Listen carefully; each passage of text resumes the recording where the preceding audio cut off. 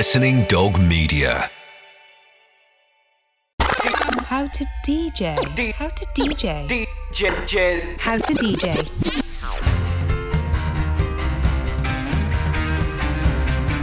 Hello, I'm Chris Hawkins and this is How to DJ. In the summers, we'd head off to the Caribbean and then I'd spend my time trekking around like dance halls and raga sound systems and that kind of thing. How to DJ. A podcast that explores the life, stories, techniques, minds and experiences of much-loved DJs, where I ask them to pick 5 questions from a box of 45. I'd always thought of dance music as being a bit Kevin and Perry-esque at that time, rather naively. And then I was like, oh no, it can be for me too. Here I am, use my time, here we go. And with me now is a DJ and broadcaster with a celebrity following that includes Madonna, Giorgio Armani, Richard Branson and Jay Jagger. She's performed exclusively for them all. She was very charming, but you're lucky that someone's given you a stage, bloody use it. My body was like full of electricity and I felt like I almost wasn't in charge of my limbs. And I was facing the Queen. A radio show, The Selector was described as the most cutting-edge British music show out there. Hello, Samantha Hall, aka Goldierocks. Hello. Where did the name Goldierocks come from, Sam? Oh, dearie me. It's the sort of thing that I feel like I've outgrown it now that I'm an ancient old bird. But an ex-boyfriend thought of it at uni. And it was quite simply, I've got very long, still, waist-length hair. My hair hasn't changed since I was 10 years old. And we wanted to play on something to do with that because it was quite memorable and Goldilocks and Goldierocks. But yeah, I feel like I've outgrown it now, but I'm stuck with it. So me and the 3 bears carry on rocking on. It's a good name. It's served you well. Yeah.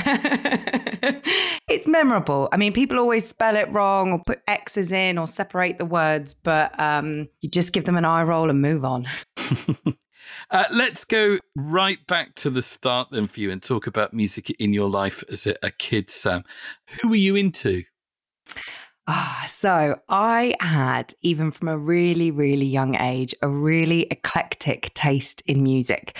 I grew up in the home counties where there isn't really anything to do other than sort of pony riding and farming or emo rock. And at the time, I was really, really into my proper screamo emo rock. And there was a really healthy local scene with bands like Reuben and 100 Reasons and Vex Red. So I spent most of my teenage years contemplating my belly button and wearing, huge dragging trousers that went through puddles and just going to rock concerts. But then my parents owned a summer home in Jamaica. So in the summers, we'd head off to the Caribbean and then I'd spend my time trekking around like dance halls and raga sound systems and that kind of thing, and spent a lot of time surrounded by this incredible bass music and also like, love reggae. So it was 2 really different, really strong influences, both which just, set my heart on fire.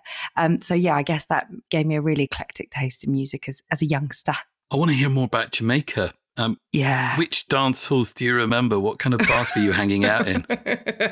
Ones that I shouldn't have been at 15, but just loads of like little pop-up local sound systems. So it was like local DJs and local singers, and it was all very, I don't know, like a Caribbean version of the sort of warehouse party scene in Southeast London. It was all very hazy in every sense of the word, the experience of Jamaica. We sold the place when I was 17, sadly, but great memories. Where were you at age 17 then? What were you doing? So I was a bit of a awkward teenager, I think. I had my fair share of feeling misunderstood and not fitting in with the local crowd and that kind of thing. And from age about 16, I think I knew I just desperately wanted to work in somehow live music, whether that was, I don't know, tearing ticket stubs at a local gig venue or becoming a radio presenter or even working for a record label. I just was desperate to immerse myself in that world. Now, my dad works in IT, my mum's, a housewife. So it was by no means something I was surrounded by, but I was just determined to throw myself into it. So from age 16, I started doing volunteering and work experience absolutely anywhere that would have me. That was giving out stickers for the local radio station 210 FM, or trying to be sort of an assistant producer at the Eagle, like getting unsigned bands on for their sort of one hour music show across the whole, the whole network. And eventually that led to working in gig venues, and I did work experience for John Peel on Radio 1, and it just, built up bit by bit. So I was surrounded by music a lot, even at that age. And by doing that work experience with John Peel, that leads me to ask about spending time in London, which I guess was a bit of a holy grail for you as a teenager. Magic London. Yeah, of course. I started, nipping up on the train. We live close to London, so nipping on the train wherever I could, getting into as many gigs as I possibly could. Any type of music, I was just hungry for it. I started writing for a brilliant website called Rock Feedback, who were the sister website to what is now Transgressive Records. And they gave me some great gig passes, chances to review live bands and to interview bands. And that was just an incredible way of cutting my teeth. But it meant I was sort of up and down on that blimmin' commuter train, 5 days a week. And then I moved up to London when I was 18 to go to art school, to go to Goldsmiths in southeast London. And that was a whole nother exciting, raucous chapter. Before we get to that chapter, tell me about John Peel. How was that? What do you remember most fondly about that time? Oh, you just felt like you were walking into this magic den of just, such an iconic space, such an iconic man, a really kind, sweet-hearted, gentle man as well. It was incredible. And I think the way he viewed music and the merit of what makes memorable and important and influential music has shaped the way I approach music journalism forever. Really striving for innovation, striving for something different, and just not being afraid of having this wildly eclectic taste and not putting yourself in a box. And I think like that. I try to think like that every day. I'm guessing that because it's the same for most people, that your music tastes changed and were shaped by your time, in your case, at Goldsmiths. Oh, yeah. I thought of myself very much as a sort of rock and roll girl and live music and bands. And then when I went to Goldsmiths, it was really the start of new rave. So all around that area, New Cross and Peckham, there were all these incredible, wild warehouse parties. Errol Alkin and Soul Wax doing these secret shows. And I was in the same year as the Claxons at university. So we would all bundle into people's cellars in our funny little houses in Peckham and just put on these sweaty basement parties. And that really opened my eyes to the world of dance music and electronic crossover music. And I was like, oh my God, this can be rock and roll. I suppose I'd always thought of dance music as being a bit Kevin and Perry-esque at that time, rather naively. And then I was like, oh no, it can be for me too. And as with most people, it'll be other students around you that were helping to shape your music taste. I think not necessarily students, but the experiences. I definitely came into dance music and electronic music as a party punter rather than as a music fan. And just the electricity of those parties, the flamboyance of the parties. And also I think the crossover between that rock and roll attitude and rock and roll sound into the music. It was, a really unique time, the Yeah, Yeah, Yeahs and the Tigra and sounds like that, where it was all sort of clashing and crossing over together. That got me excited about it. I should ask, what were the Claxons like before they were famous? Probably the same as when they were famous. Full of attitude, a bit of a chip on their shoulder, very judgmental. But we all were. We were like Ponzi art school kids, really, really snooty, thought we were the bee's knees. But it was fun. What course did you do? I did theatre, which seems funny, but I was really avid theatre kid, and Goldsmiths theatre course was very experimental and very out there and quite social political. And the wonderful thing about Goldsmiths, I can't sing their praises enough, is they're very about cross-pollination. So, everyone's hanging out together, all the different creative courses. So you really take the influence and input of all these other mediums into your work. I was on the university radio station there, and I did music for the local magazine there. And so it was very just one big bundle together.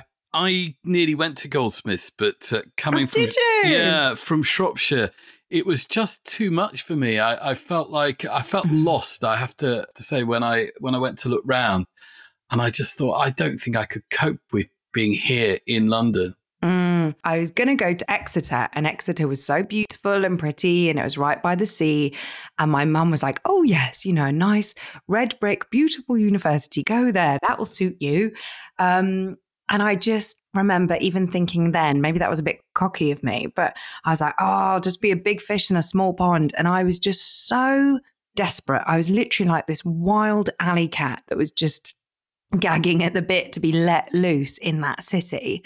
And I remember going up for the open day and mum being like, why on earth would you want to come and live in Peckham? Like, it's like with the rats and the kebabs on the floor. And it was just that rawness, that rawness and that possibility that anything could happen, and it did, was just so exciting for me. Yeah, I often wonder, looking back, how life might have been different had I gone to university in London, or indeed Exeter or wherever. I ended up at Nottingham in the 90s, was part of a Britpop scene that I look back on so fondly now.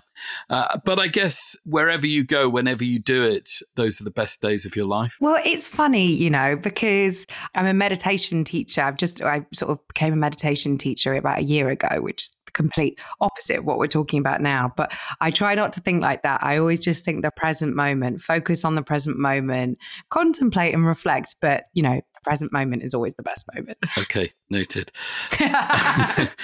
Look, you did theatre, so was acting ever an option then? So I definitely considered acting and performance, and specifically like theatre, when I was a bit younger. But by the first year of my university, I was already putting club nights on as Goldierocks, and it sort of became clear that this route was taking off, whether I liked it or not.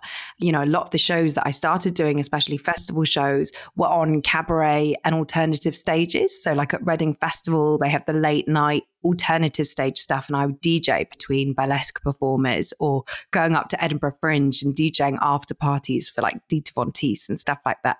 So I think my appreciation and understanding of how showmanship works, she says, doing jazz hands and performance and lighting and just taking a stage, like taking that time, being like, here I am, use my time.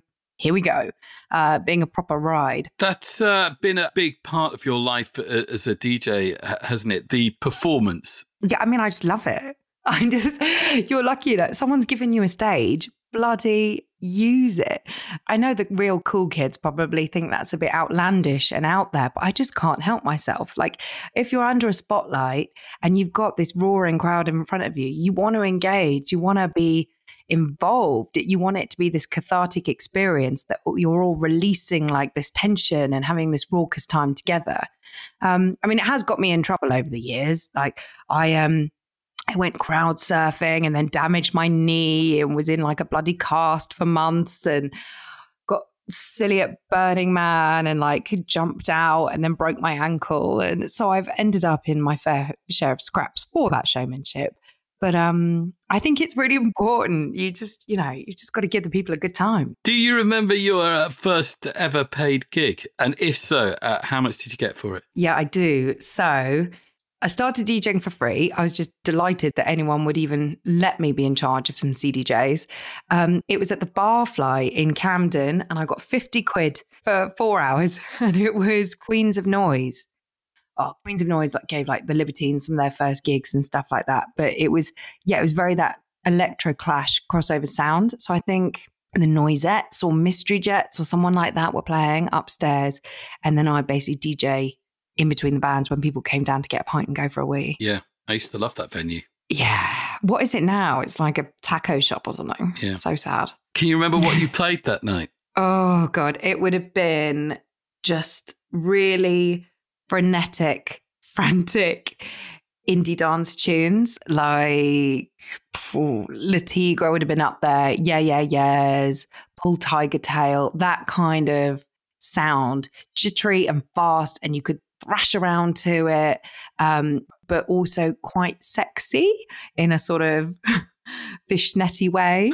And you could still smoke in venues as well. So I'd get really nervous and just absolutely chain smoke throughout my set. It's something to do with my hands because I got shy, and then make myself feel really sick from getting through like 40 cigarettes in 2 hours. I think that you've touched on something there that a lot of DJs wouldn't ever want to admit, that there's that downtime. Once something's on and you know what you're going to play next, like, what do you do? I think when I first started, it was, there was no technical skill in my DJing. I was a selector and that's what I was doing. And it was just like slam, slam. And I think that's one of the reasons maybe why the performance element started, because it was like, if I'm dancing around and thrashing around, I'm not just standing there like looking at people feeling shy. And you can sort of lose yourself in the character of Goldierocks, of this rock chick bonkers performer, rather than just being Sam twiddling her thumbs. So how did things escalate from there then? I assume that at that time, you probably had a real job too, did you? Well, Goldierocks started when I was 19. So I was at uni, which was great because, not great for my studies or my lectures because I'd be off DJing and then, traipse in at 4 a.m. and then have a lecture at 9 a.m. or whatever.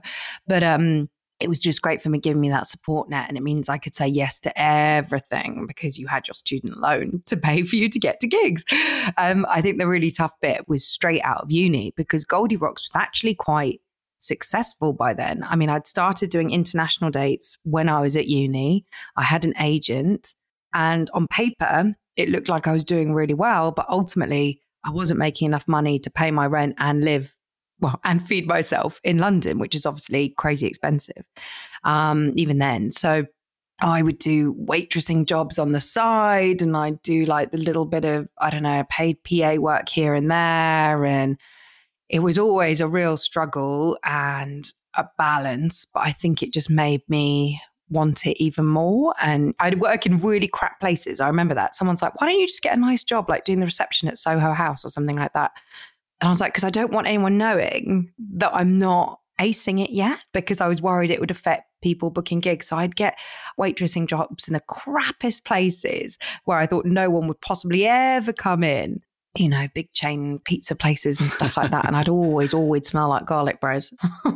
When was the tipping point then? So I think 2 key moments for me. The first is Toby from Transgressive Records is like, we're doing a secret after party at Glastonbury. Do you want to come down? And I was like, hell yes. And so I DJ'd this after party, and I don't know still, it was so hazy. It was I think it was just off site, but everyone was at this bloody party. Keira Knightley, Kate Moss, the Chemical Brothers DJ'd, I DJ'd, and the Magic Numbers played. Anyway, so I did this set and it was only like an hour and a half, but I bloody went for it. I threw my soul into that set, and straight off stage, someone from MTV came and was like, hi, I'm from MTV. I'm in charge of their events. I want you to DJ the MTV European Music Video Awards in Lisbon next month. And I was like, yes, that is what I want to do. I will be there. And that really, I think, was just the catapult. Right place, right time. And I went and I DJ'd there, and like all of the guests from MTV were in the audience. So Justin Timberlake and Madonna. And it was just, very surreal and very bonkers. And the Ed Banger crew were DJing as well. And I made friends with them, and then went off to Paris to DJ with them and Justice and all of that jazz. And then the second was getting the selector, because I think every music journo worth their salt, they wanted that John Peel slot, they wanted that Radio 1 slot, and they were just saying to me, it's like, you need more, as we call it in the biz, air miles. You need to be on air more. You need to practice that craft of just doing links and the mechanics of the desk and stuff like that. And my agent rang me up and she's like, look, there's this radio show. It's made by the British Council. It's been going for a couple of years, but it's lost its way a bit. We want someone young to come in to give it this energy injection and just to make it current. I don't think you'll want to do it for a long time, but it's definitely worth it. And it means you're going to be able to pay your rent, which is great. So I could give up the waitressing. And I was like, yeah, I'll give it a go. And then it just turned into this incredible beast. And yeah, I did the Selector for 10 years. I left last year after 10 years, but it was incredible. And do you have a preference? Radio DJing or DJing out? See, I think that's really interesting. People ask me that a lot. They're two completely different mediums for me and different experiences. And I think I would go a bit bonkers if I didn't have one or the other. I think just doing radio, I crave the stage. Like right now, you know, in these times of COVID and no music and no festivals, I dream about it, dream about performing, dreaming about being in sweaty crowds and watching live music and live DJs. But radio is so gorgeous and intimate. And if I DJ'd just DJ'd, I'd go absolutely insane. I'd be in an asylum by now, I think. Are you ready, Sam, for your 5 questions? Yeah, go on. All right, so the idea is that I will dip into this box here and pull out 5 questions at random from 45 that are in the box, all right? Got you. Okay.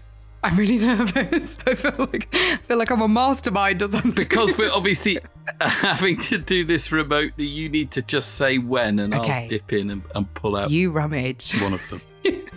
And go. Okay.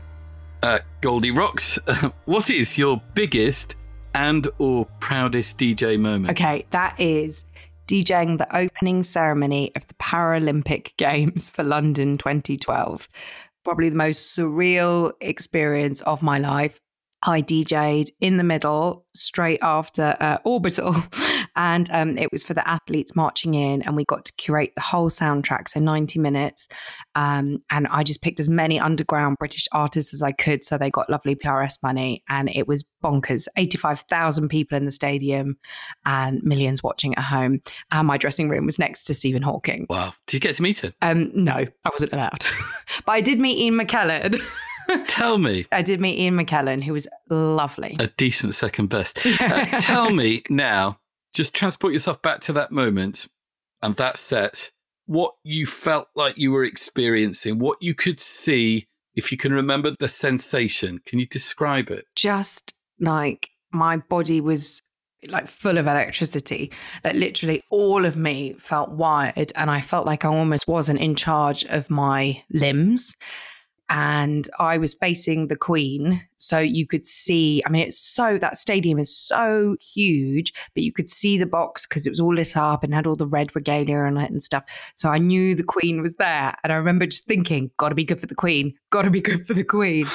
And there were huge screens all around the arena, which were broadcasting my face. So that was very surreal because you kept glancing up and you're like, oh God, there I am. And you're like, right, well, don't watch myself do it. That's just weird and arrogant. So just keep going because you never know when the camera's going to be on you. And you will never get that moment again. You know, that is never, even if I were to play in a huge stage, like somewhere like Glastonbury or something like that unique time, London 2012, it would never ever happen again. So just enjoy it. So when I opened up by saying that you got fans in Madonna and Richard Branson and Jay Jagger, I wasn't expecting you to say you played a live set for the Queen. I don't think she was there just for me, babe. However much I'd like to say. Oh, babe, don't put yourself down.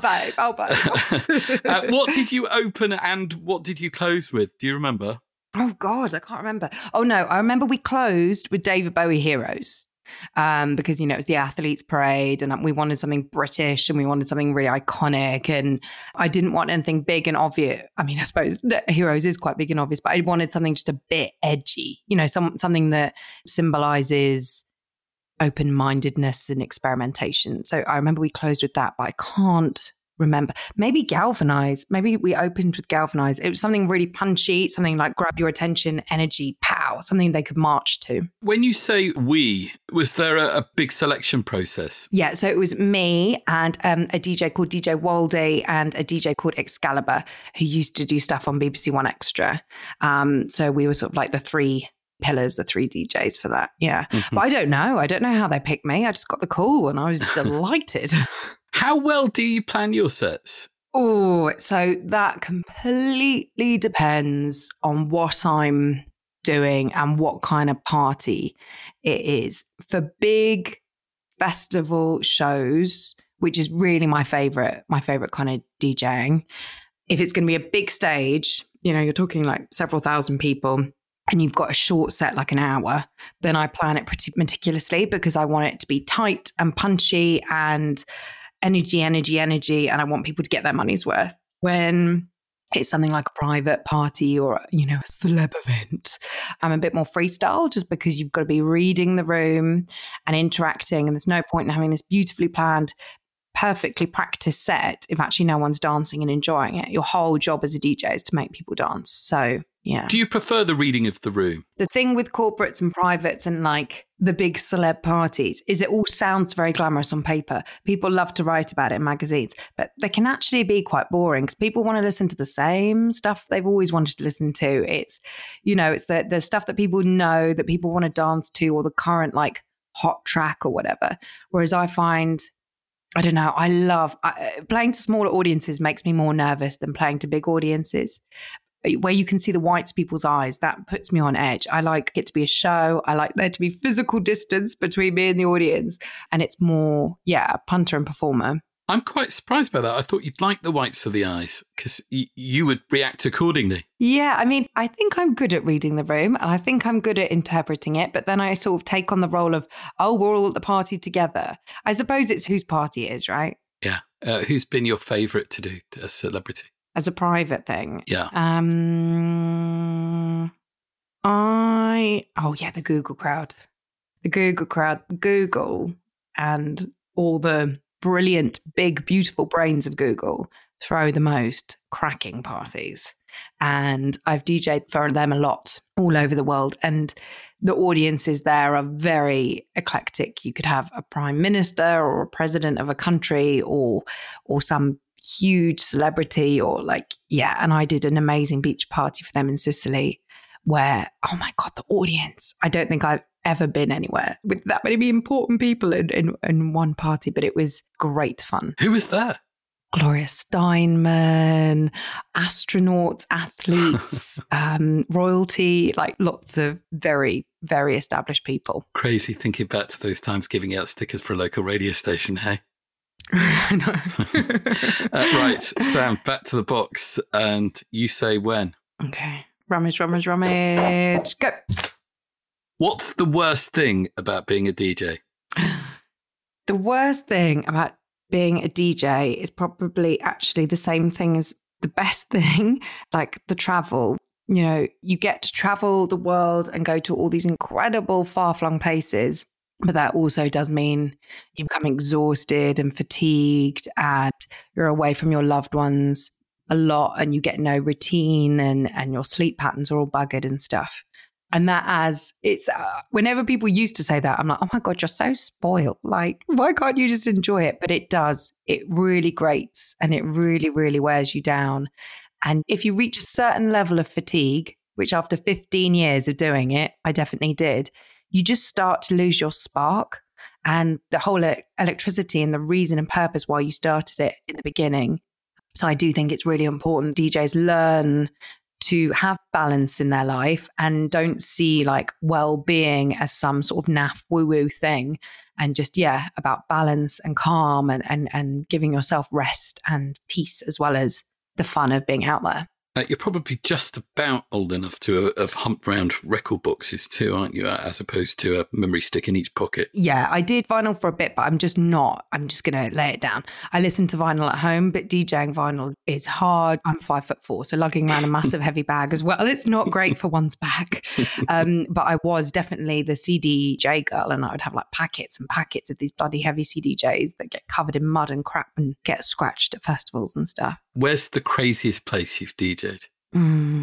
Well, it depends your definition of crazy. I would say, I was about to say Kazakhstan because I DJ'd in this ex-Soviet like bunker club and it was underground and it was just full of these green lasers, and I came out at 5 a.m. and my eyes started stinging and I was like, what is going on? And they're like, oh no, that's your eyeballs trying to freeze over because it was minus 30 degrees Celsius outside. It was so cold and so weird and so surreal. And I was like, what am I doing? Yeah. What am I doing? But actually, the probably right answer for that is Libya. So I was the first culture correspondent to go to Libya after the fall of Gaddafi. I went there with the British Council of my then radio show, The Selector. And we did a party and we spoke to the Youth Forum of Tripoli about how to make innovative radio, because they'd had no media training, no broadcast experience. Women weren't really allowed to study media. So it was a really important role, something I really took seriously. But I don't think I realized actually how dangerous it was. I mean, I was basically going into a war zone. And outside, the hotel where we were doing this show, there were like soldiers with machine guns in case someone tried to kidnap me. And I didn't realize until I was actually in the space. I'm like, oh my God, this is really dangerous. Like, what have I said yes to? How to DJ with Chris Hawkins. Still to come. It was validation. And you just think, I just did that and I did it well. And I'm going to be able to pay my rent with that money. It's an amazing feeling. Actually getting paid to do something you really, really love and you think you're good at. That's what anyone wants in life, really, isn't it? Back to the box. You say when? And when? It's another worst one. What's been your worst, cringiest moment behind the decks? Oh, God. I'm not going to say that. So, Go on. No. Well, when I was young, I speak like I'm 80 years old. I'm in my mid-30s, but I was a rock and roll girl. And I loved it. And I loved the rock and roll antics. And I loved the rock and roll dream. And I wanted to party harder than all the boys and anyone I'd met to sort of prove myself. And I probably had a bit of a chip on my shoulder about that. And I used to have a bottle of Jack Daniels as my rider. And sometimes I would just get paralytic, I'd guzzle this bottle of Jack Daniels and pretty much almost drink the whole thing throughout a set. And I remember at Reading just like puking over the side of the stage, basically. And then I fell down a hole. In the middle of my set, I basically fell off the stage down a hole. I had to figure out how to climb up the roster because it wasn't even gracefully over the stage in front of the audience. It was literally underneath the bloody stage. But oh God, Reading Festival though, so you can sort of get away with it. So I've learnt my lesson since then. Yeah, what's on your rider these days? Oh, something more dignified. The Jack Daniels is gone. I'm a big rum girl. I love my rum. So yeah, a bottle of really nice Caribbean rum, like a good Havana Club or Appleton's or something like that. And Diet Coke and sometimes some bubbles and stuff like that. Sweet. Yeah. Okay, back to the box. And your next fourth question. Yeah, and go. How did your best moment as a DJ make you feel? Validated. And that sounds... oh, poor little Sam, you need validation from the work. But it did. I came from the countryside and where I grew up, no one did stuff like music or performance. We sort of admired it from afar. And actually to be like, yeah, man, this is real. I'm really doing it. Even when I had successful gigs or successful radio shows and gigs, you sort of thought, maybe somehow someone's going to find me out eventually. They're going to find me out that I shouldn't really be here and someone else should have it. Especially being a woman, times have really changed now. Thank goodness. And, all hail St. Annie for breaking that glass ceiling. But not many girls were doing it. Or if they did, you were kind of weird psytrance DJs that were out there. There weren't many women broadcasters, new music broadcasters. There weren't many female DJs. So yeah, it was validation. And when and where was that, Sam? Probably the big festival shows that I first started doing just before bands, artists like Justice or the Chemical Brothers, or I warmed up for Soul Wax in Lisbon. That was incredible as well. Only female on the whole lineup, that kind of thing. And you just think, I just did that and I did it well. And I'm going to be able to pay my rent with that money. It's an amazing feeling. Actually getting paid to do something you really, really love and you think you're good at. That's what anyone wants in life, really, isn't it? Yeah, for sure. One last question from the box now, then. This is your fifth and final question from the box. So you say when? Rummage. Go. Name two unlikely songs that actually work great together. So do you mean in the sense that they're mixed together or they just sound really cool? I suppose it's about the second song being unexpected. So I... if you're being a sort of purist house DJ, because I do DJ a lot of dance music now, then you could go for something that's got a snappy sample. But as a festival girl, as a festival DJ, I love just having really eclectic, clashing sounds and energies because it whips you up into surprise. And I think when you're listening to music all day and all night at a festival, having something that there's these sudden energy changes, it whips people up into a frenzy and just makes people feel fresh. It's like a gear change. So something unexpected, like, I don't know, if I was playing like a sort of really eclectic techno, like heavy house techno set, then throwing something in really tarty at the end, like you spin me round, round, baby, right round, or something like that at the side that no one would expect. Something that makes you not afraid of being the cool kid, you know, just being silly and fun and colourful. Did it take a while to get to that point, perhaps? Oh, massively, because you want to be cool. So you've got to be like, look, I can play the most underground music ever. Look how cool I am. I'm so arty. And then actually being brave enough and being like, no, let's be silly. Let's be bold. Like, let's just have a fun time. And then playing the odd silly song as well. So I'd say something like, yeah, a proper bottom shaker, something really deep and cool and cutting edge and arty. And then something clashing and silly and retro. Do you want to name two? I was trying to skirt around that, wasn't I? I was like, yeah. So my current favourite bottom shaker at the moment is like this track called Let It Go by the Martinez Brothers with Mark E. Basie. It's just so good and addictive. It's been out for months now, but I'm really into it. And then after, I don't know, something like Get It On or something you would not expect, just something soulful and a complete change that people sing along to. I always think it's good to have like a bopper, a bottom shaker, and then an anthem. I love your language. And just a few loose ends now, Sam. Do you have a favourite sequence of 3 or even 5 songs? No, not specifically. And to be honest, it's been such a long time because I haven't DJ'd out for almost a year now. How sad is that?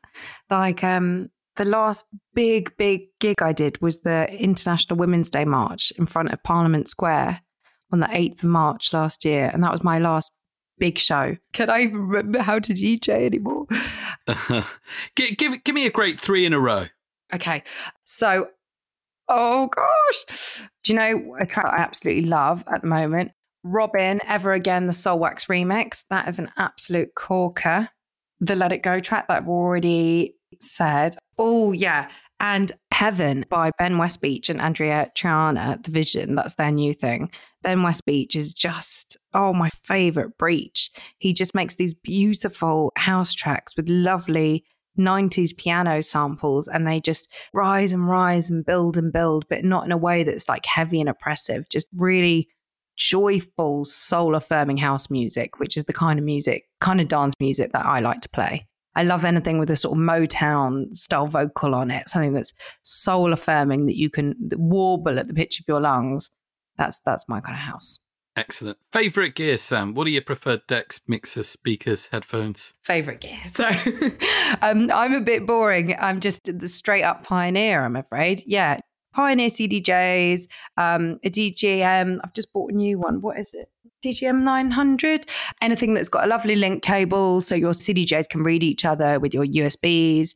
And then I use, Sennheiser headphones. Although, to be honest, they always get tangled in my hair. You know, every time I go to a DJ shop, I'm like, have you got anything? And they're like, no, this is what you want. And I'm like, okay. And I get talked into it. And the sound quality is great. But yeah, they're not my hair. Sam, I need to ask you about, and you can answer briefly, just a line on each of these, the celebrity following. Madonna. Yeah. I mean, what? How?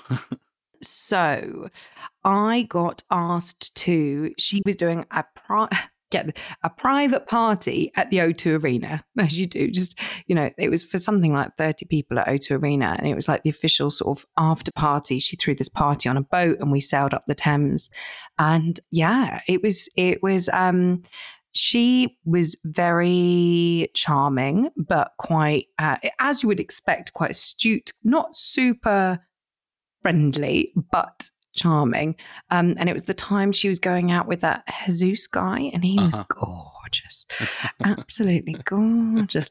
Like a Raphaelite painting or something. But she was encouraging, and I was delighted to be there. Do you play a Madonna song in a set when you're playing for Madonna? I didn't know. I wouldn't dare. I'd be worried she'd throw me overboard or something. What about Giorgio Armani? Yeah, so that was in Monaco. That was at the Monaco Grand Prix. He threw a big party on his yacht, there. And just as you sort of expect, I think fashion people are quite like that. They don't seem to walk. They just sort of levitate in a very glamorous way, rosé in hand, all around the boats. Monaco's always bonkers. The boats are crazy and it's just so opulent and decadent, and you feel like you're in a film, but you just got to embrace all of the silliness and the frivolity of it. I would love to be able to say Monaco's always bonkers. And what about Jade Jagger? Oh, she's so cool. She's so cool and fun. That was in Ibiza. She is my kind of girl. I've done loads of stuff for the Rolling Stones family, sort of, as it were, through the years. They did a takeover. The Rolling Stones did a takeover of Carnaby Street for their Christmas lights, and I basically turned the Christmas lights on and did a DJ set.